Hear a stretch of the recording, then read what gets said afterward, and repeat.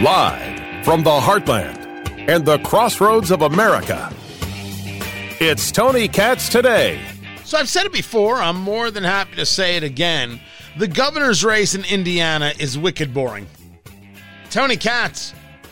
Tony Katz Today. 833-GOT-TONY. 833-468-8669. Suzanne Crouch, Eric Doden, Senator Mike Braun. Boring. All three of them. The campaigns, boring.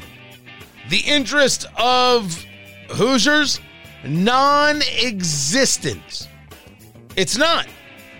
It's non-existent. I was almost going to say not in existence and non-existent, and that became non-existence. And I don't know if that's a new word or not. I think I should just stick with, words. Not existent, non-existent. Now I'm all confused. It ain't there, folks. No one cares about this race. No one's engaged in this race. No one. And I got to tell you, if you're Braun or Doden or Crouch and you're okay with this, that's weird.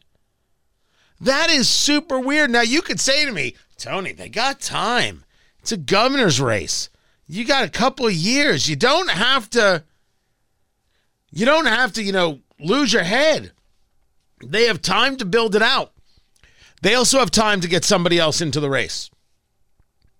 It seems to me that what we are seeing is an opportunity for somebody else to get involved in this contest. Is that what Braun wants? Now, Braun's going to say, I've got the money, I'm a senator, I'm going to go to work here. I know how to push these people away, but Doden has money, and Crouch can fundraise. I don't think she'll have the money that the Braun has. But Crouch does know how to fundraise. Do you remember when Crouch was able to give Eric Holcomb $1 million for his reelection campaign? And then to say thank you, he chose this past week not to endorse Suzanne Crouch as the next governor of Indiana. That is exactly the kind of precious that we need here in the state of Indiana. A governor who looks at his lieutenant governor, who's been with them for 7 years, who gave him $1 million and say, maybe. That's really doing wonders for Crouch. And I will tell you right now, the people who are like, oh, that's good, because the last thing in the world she wants is his endorsement. I'm sorry, I don't. This is a take. This is a sophomoric take in my view. Sophomoric take. That you don't want the endorsement of the sitting governor. I think there's plenty of arguments to be made about the failures of Eric Holcomb. I think that they're very, very real. And I think on the COVID conversation, on levels of taxation, the property tax. Oh, I'm going to get into property tax because Texas is trying to eliminate property taxes, and it's a fight between the governor and the lieutenant governor there, Dan Patrick, and others. Chuck DeVore is going to join us from the Texas Public Policy Foundation. It's fascinating. I would love to have this fight in Indiana because I want to get rid of all property taxes. So there are things that you could say about Holcomb that are very true. And then you'll take a look at all the business that was brought in to the state of Indiana. And people have always dogged on Holcomb for taking these international trips. There are plenty of things to be bothered by Eric Holcomb about. And on a personal level, the way I was treated by Governor Holcomb, not cool. Not cool. I would tell the story, but in my view, the story happened off the record, and I try to honor those things because if you don't have that, what do you have? But holy cow. I get an opportunity to get one-on-one with Governor Holcomb. It isn't going to be the kindest thing in the world. I mean, I'll leave it there. That said, the trips taken to bring business are smart trips. They matter. They're valuable. I always thought so. I continue to think so. And there are plenty of people in the state who are still happy with what it is he's done. You would want his endorsement. That he didn't give it is madness in my view. To me, it's an unforgivable. It is an unforgivable. And it's not like, oh, they've got an agreement, it'll come later. Oh, I don't believe that. I don't believe that for a second. I have no insight, no interior knowledge whatsoever. I don't believe it for a hot damn second. And you know what? I don't think you do either. I don't think you do either. No way. No way. And I think all of this speaks to a large swath of people who say, I wonder who else can get into this race. And some people who say, I wonder if I can get into this race. All of this quiet, all of this silence, all of this boring leads to opportunity. So it's boring right now, and it is a super boring race with super boring candidates. I don't know if it stays that way. Now, part of me may be hoping it doesn't stay that way, but I'm saying I don't think it stays that way. I think it's about to get interesting and fascinating, or at least I can hope. Find everything at TonyKatz.com. This is Tony Katz Today.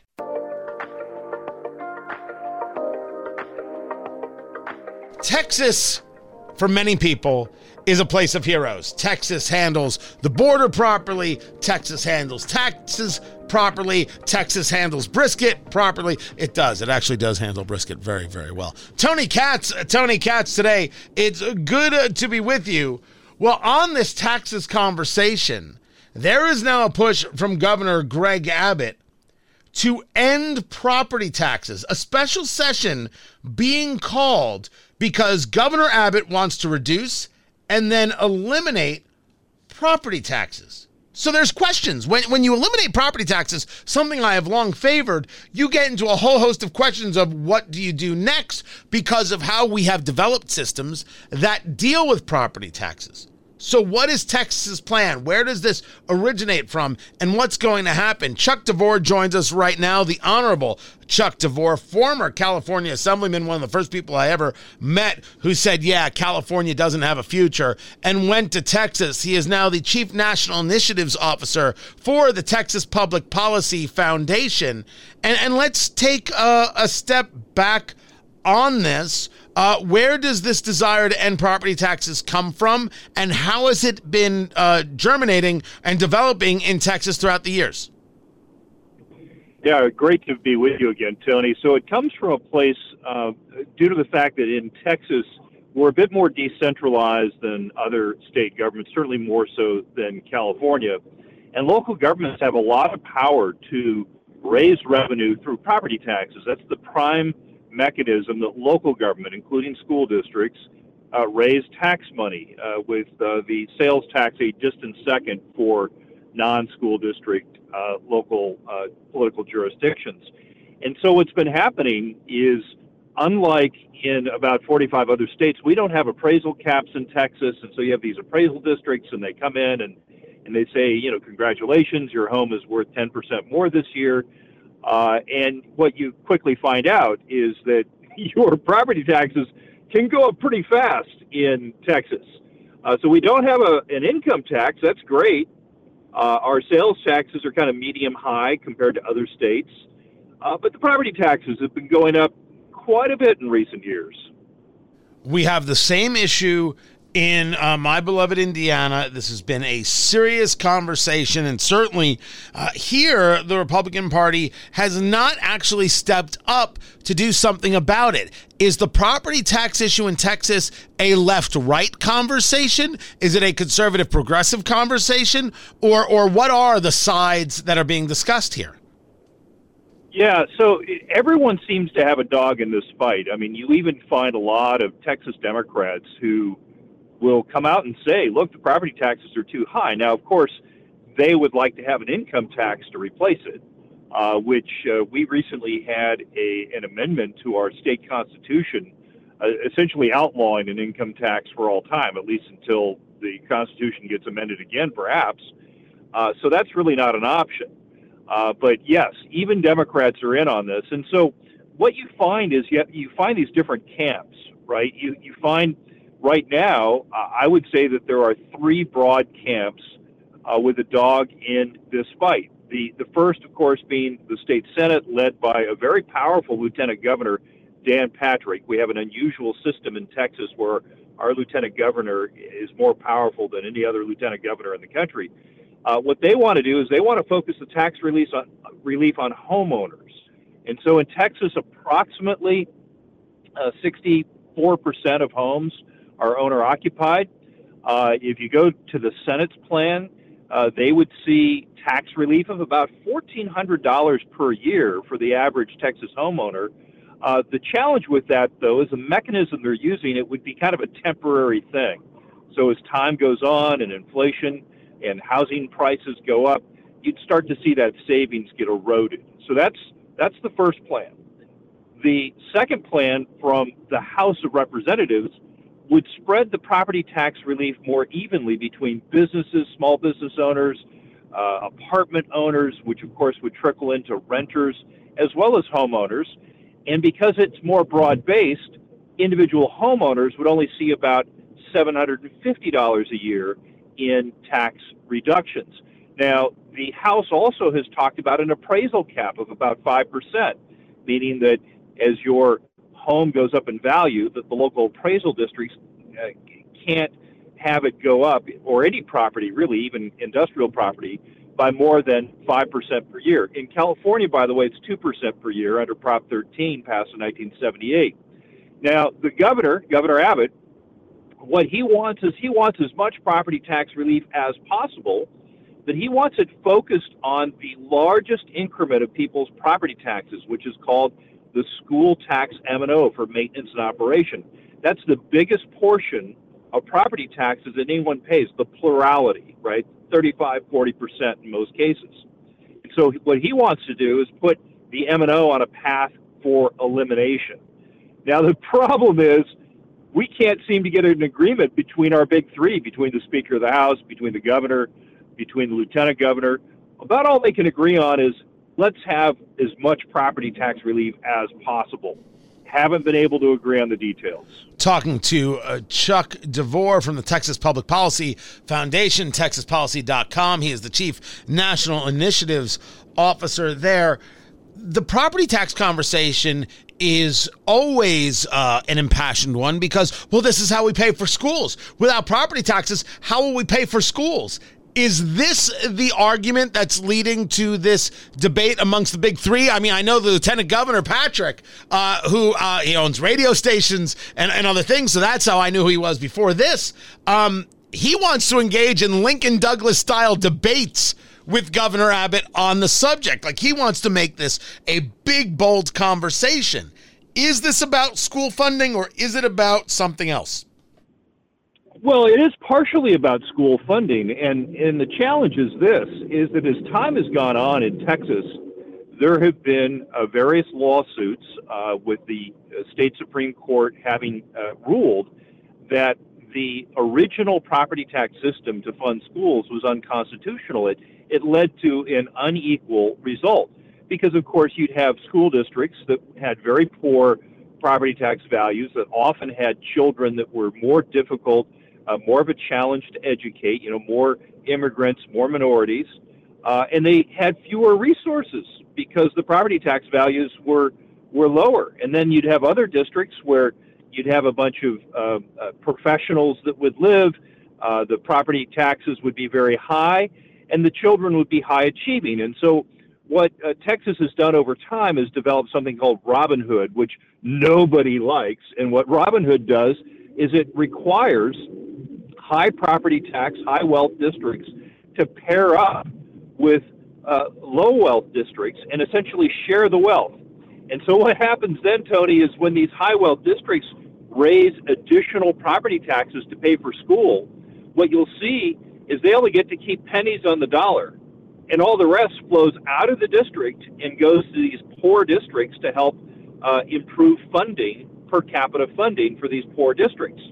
And so what Governor Abbott is proposing to do is to replace that system with a state-funded system. So in other words, let's stop the charade of forcing school districts to share the wealth and instead take over that responsibility with state funding. Now, there's another side effect with this, which is that we're having a conversation over school choice. And it's a lot easier to implement school choice if the state government is providing a significant degree of funding for the schools, more so than today. And look, I'm a school choice guy, and I believe that money should follow the student. Money should fund students and not systems on every level. I assume this is where you get your biggest pushback, not from somebody like the lieutenant governor, but from the political left, because the last thing they want to do is end the system that supports the unions, that supports them politically. Right. So you have a lot of scaremongering going on right now that within the context of these discussions, that what Republicans are trying to do is to defund public education. Now, of course, this is taking place in the context of significant declines in student performance arising out of the teachers' union's desire not to do any sort of in-classroom instruction during COVID-19, and frankly, considerably long after, when it was pretty clear that there was little to no threat. Talking to Chuck DeVore, Chief National Initiatives Officer of the Texas Public Policy Foundation. These conversations are more and more happening, and certainly with the massive levels of property tax increase we've seen in Indiana, which it seems that the General Assembly here knew about and didn't do anything about. This is a place with a Republican supermajority, and yet nothing took place and no relief has been brought yet. These ideas are very, very interesting ones, but as they will tell you, well, the money's got to get replaced somehow. So I'm asking you to go back over that. Make sure that we understand the state of Texas is not saying we're going to do without the money. This is a discussion of where the money comes from. Am I seeing that right? You are, Tony. And so Texas has been blessed with fairly conservative fiscal management. We wish it certainly was more conservative at the Texas Public Policy Foundation. But as a result, the state of Texas has about a $14 billion surplus. Now, interestingly enough, California had somewhere around $100 billion last year, and now they're staring at a $30 billion deficit.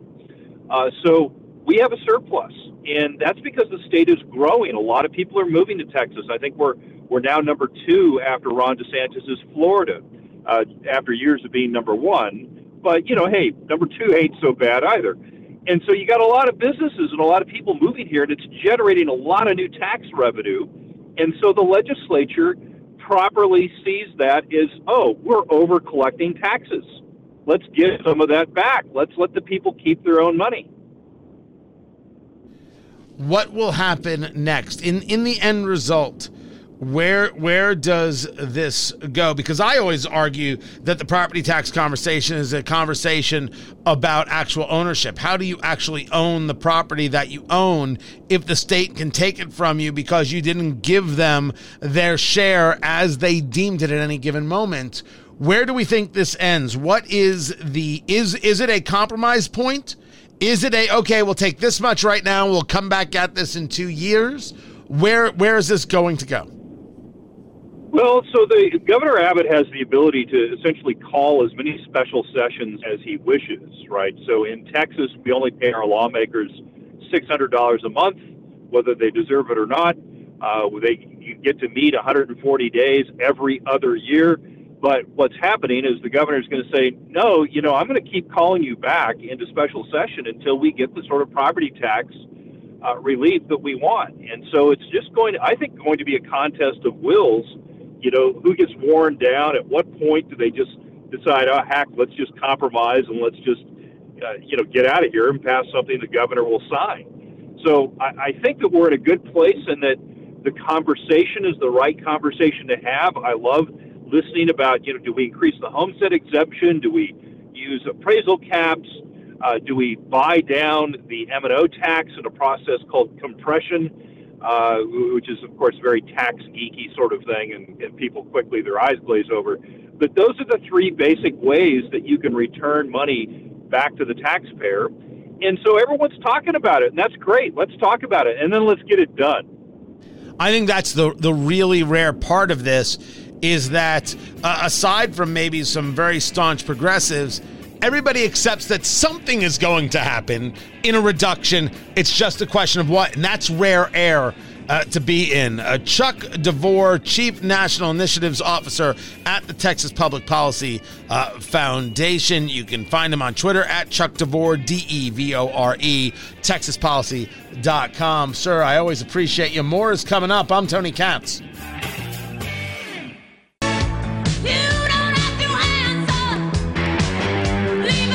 So it is a big part of that spending, COVID. Do you have regrets about how you handled that?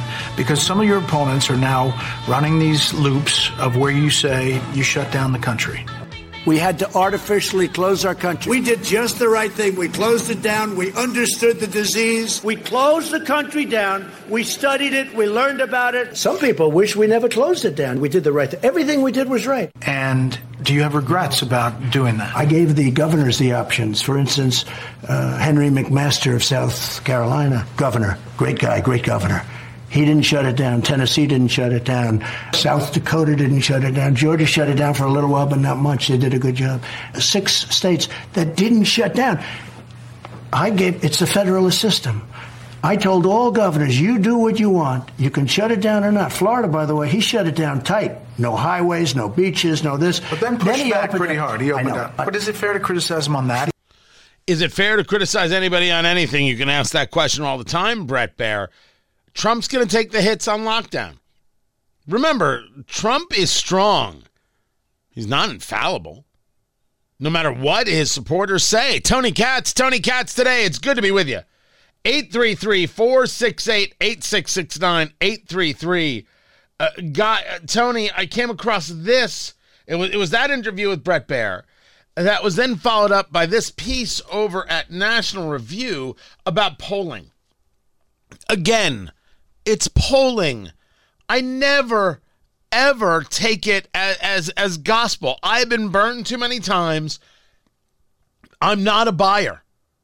And even with the polling in this last election, that was far more accurate than people gave it credit for, still does nothing to convince me that when a poll comes out, I should immediately jump and respond to it. CNN putting out a poll as reported by National Review, and already that's got people saying, oh, Tony, follow me here, because I'm going to be with you on this in a second. Stay tuned.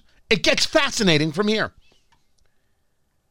The polling shows that Trump has slipped from 53% support in May to 47% today. The favorability has gone from 77 to 67%. So what am I supposed to take from this? And I'll tell you what I'm supposed to take from this. Nothing. Nothing. There have been polls that showed that Trump has gone up post-indictment. It's a poll. I'm not going to live and die by it. Neither are you. I'm not going to sit here and pretend that it means so very much. That said, can we be perfectly clear that Trump does have vulnerabilities? And one of those vulnerabilities is the lockdown. The indictment creates vulnerabilities regardless of what we think of the indictments. So we're clear on that. But his actions and activities as president create vulnerabilities. Lockdowns are one of them. He can get hit on lockdowns. And his hit on DeSantis, I got to admit, it's the laziest of the hits. It rings hollow.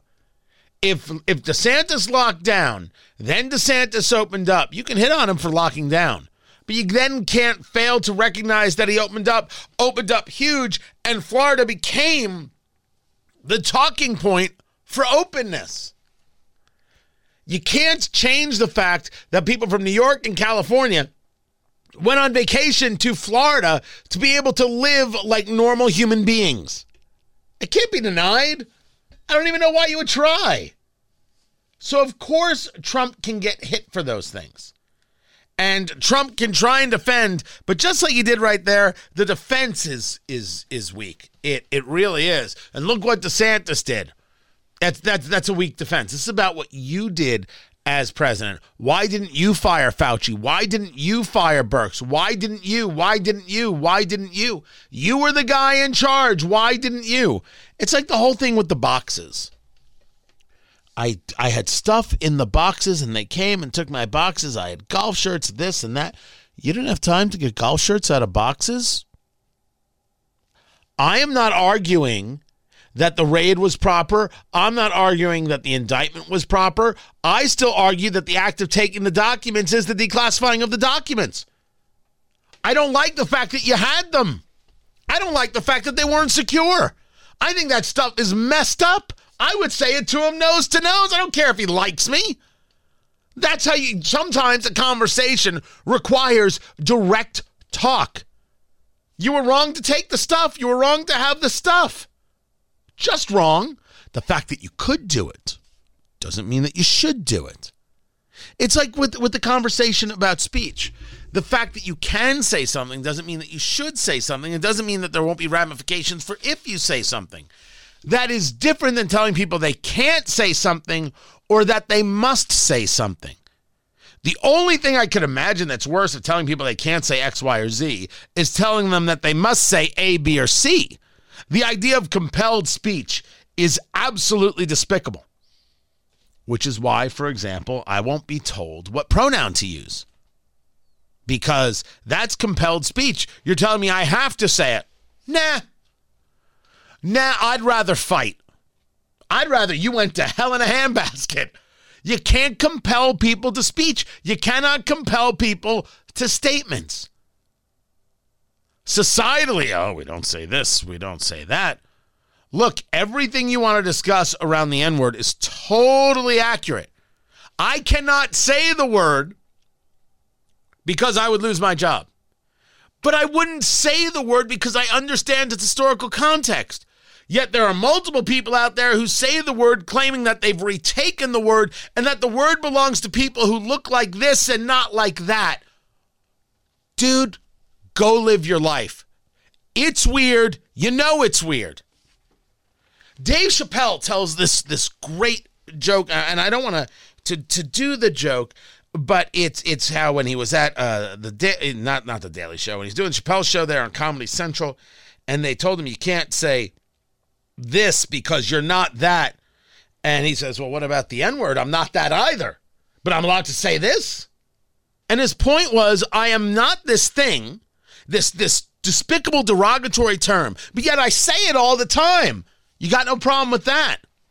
I think the joke actually turns itself around. I don't think it's pointing out the hypocrisy of others. I think it's pointing out his. He is not this thing, but he calls everybody this thing, which he says he is not, but because he has a certain color skin, he's allowed to say a thing. You figure it out. You do that mathematics. I would assume Chappelle would be like, yep, messed up. And then he would call you a name and keep doing jokes. Because that's the way I would do it. I'd be like, yep, way it is. Boom. But I think every time he does it, he kind of is reinforcing the peculiarity of that scene and of that moment. But the idea that someone could say to me, you're not allowed to say, no, I could, but there are ramifications in today's society. And you can argue that that's messed up and worthy of discussion. But the idea that I would be compelled, I have to say X, Y, or Z, that's just nuts. That's worthy of fighting every day of the week and twice on Sunday. One has to address issues as they are. It's not that Trump couldn't take the documents. It's that Trump shouldn't have taken the documents. They weren't in a safe place. It was wrong to do. It was wrong for Biden to do. I think that's just the way we have to address it. Honestly, completely, and thusly. When we address lockdowns, you pushed lockdowns. You favored lockdowns. Now you want to say, look what DeSantis did? DeSantis has a better story to tell on lockdowns and learning from it than you, Mr. President. He just does. Do I think this is a subject that ends him? Of course not. Of course not. Which is why I don't believe the polls. You see how we bring it all back? He goes down in a poll, and what's supposed to happen? Oh, it's over? What What kind of craziness are we talking about here?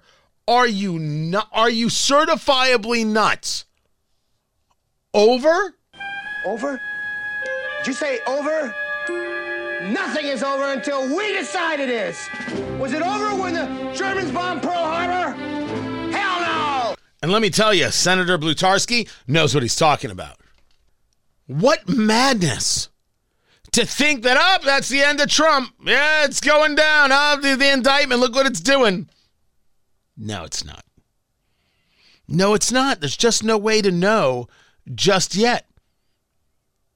And the people who are saying you're ridiculous if you think this means that Trump is done, they're correct. But if they're the same people saying you're ridiculous if you think Trump favored lockdowns, well, no, he did.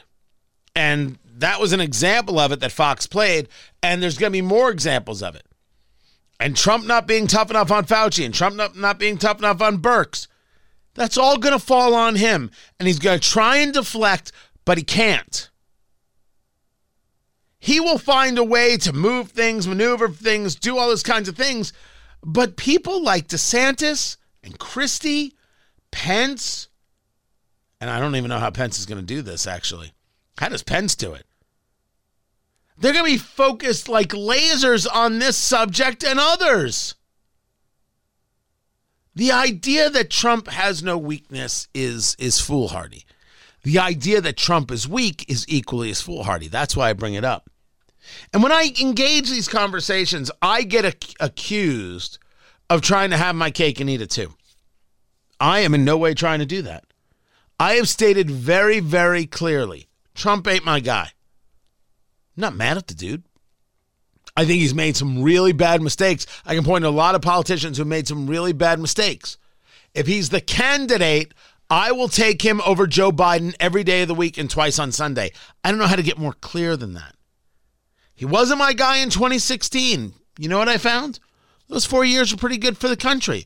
Policy-wise, because he followed a lot of conservatives and conservative principles, worked out pretty well for the country. He's not a conservative. He's a populist. There's a big difference in the things. 2020, I voted for the dude. Didn't win. The stealing, the this, the that, the other, he didn't win. He made his life more difficult than he needed to. And then in the aftermath, he cost Republicans the Senate. Now, you could say to me, that's not true. And I'll say to you, that is true. And we may never know. What if he had said nothing? All I know is we didn't win Georgia. It's all I know. It's all I know. Factual details. We didn't win Georgia. We didn't keep control of the Senate. And we didn't get control of the Senate in 2022. Don't know how much I blame that on Trump. But it's going to be a conversation certainly had by the DeSantis and other crowd. And something that Trump can get hit on. The fact that the Trump acolyte doesn't buy in is inconsequential to whether or not America buys in. But the idea that Trump is now weak and is on the way out it's just not there. It's just not there. And it would be a ridiculous thing to think. Dude's formidable as can be. But just as that is true, it is equally as true that he can take hits. And just like I say to you, that Trump's not my guy in 2024. If he's the candidate, I'm voting for him. I won't have an option. He's the candidate. Biden's the candidate. What do you want me to do? And let me take it a step further. If Trump is the candidate and somehow Gavin Newsom, everybody's still talking about Gavin Newsom, the governor of California, as being a Democratic candidate. I don't know what they're talking about. If he's the candidate, I'd still vote for Trump. Trump this, Trump that, Trump the other. Let's call it all true just for the sake of the conversation. Policy-wise, I'm better off. My kids are better off. Your kids are better off. I can prove this. Just give me a pen and a piece of paper. Watch me go to work. So I deal with my realities. Some people deal with their fantasies. Some people believe that anything you say is, of course, false, of course, untrue. Their guy is the greatest. You know what? They're just people. And they're not the greatest. They've got failings and they've got faults, and some of them suck. but I take a look at their suckage and I weigh it against somebody else's suckage, and I ask myself, which guy sucks less? And most importantly, which guy's suckage is going to somehow mean less issues for me? Well, that guy's suckage means more issues for me. I'm not voting for that guy or that woman because, I don't want to be sexist. That's how rational people think. That's all I'm interested in. So if someone wants to tell me that I'm an ever-Trumper, I don't give a damn. And if someone wants to tell me that I'm an ever-Trumper, I think that's what they're calling them now, ever-Trumpers, I don't give a damn. I am interested in what is best for the nation. And I deal with my realities. In my desires, in my fantasies, we would have better things to discuss and better things to vote for all around. But that's about fantasy. I understand that you go to war with the army you have, not with the army you wish you had. So, we'll see. But this point made by Bret Baier in the Fox News interview, this is a place where Trump's vulnerable. That's just can't be denied. He did favor lockdowns. I left it to the governors? Sure. He favored lockdowns and didn't get rid of the people who also favored the lockdowns. Just facts. I'm Tony Katz.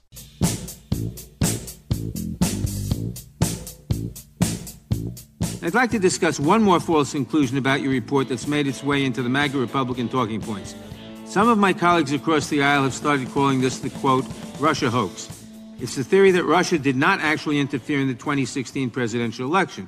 That is patently false. That's Representative Gerald Nadler saying to John Durham that your report is garbage. He's a special kind of guy. There is a hoax at play, which is the idea that Trump was involved with Russia in trying to manipulate the election. That's the hoax. Tony Katz today. Good to be with you. The special counsel, John Durham, in his own words. Our findings were sobering. I can tell you, having spent 40 years plus as a federal prosecutor, they were particularly sobering to me. A number of my colleagues who have spent decades in the FBI themselves, they were sobering. While I'm encouraged by some of the reforms that have been implemented by the FBI, the problems identified in this report, anybody who actually reads the report and the details of the report, the documented portions of the report, I think would find that the problems identified in the report are not susceptible to overnight fixes. That much is true. The progressive left wants to pretend like this whole thing didn't matter and John Durham's the problem. No. The FBI, the DOJ, the politicization of these institutions, that's the problem. And you only fix it by actually draining the swamp. Find everything at TonyKatz.com tomorrow, everyone. Take care.